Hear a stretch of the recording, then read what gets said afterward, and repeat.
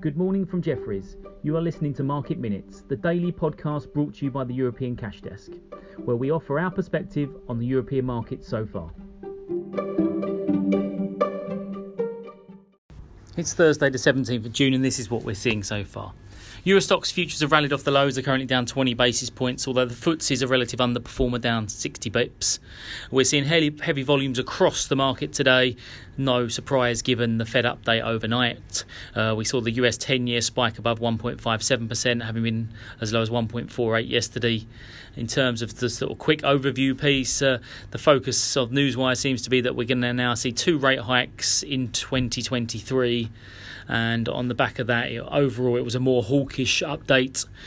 During the press conference, Powell downplayed the dots, saying that the 2-year forecast was only a forecast and the decision on tapering was still very much in the balance. Net Jefferies still thinks that it's going to be sort of August and September when we see some more developments here. In Asia, we saw a mixed session. China was pretty two-way there. Consumer tech and healthcare were better, while energy and financials lagged. That's the opposite to what's sort of going on in Europe today. We have had some more macro in Europe as well. We had rate decisions from Switzerland and Norway. Both were left unchanged, and we've got Turkey's update in a few minutes' time. And there's a European finance ministers meeting today. In terms of flow themes and sector movements, travel and leisure's catching a decent bid. EasyJet's up 4.5%. Ryanair's up 3.4%. There is a press article this morning talking about the UK government allowing fully vaccinated Britons to travel to amber list countries. That's the majority of travel. And that's without being subject to quarantine. Note there's 30 million UK residents fully vaccinated, and by the summer that's going to obviously be a lot higher. We are expecting an update before the 28th of June on this, so some optimism coming through there.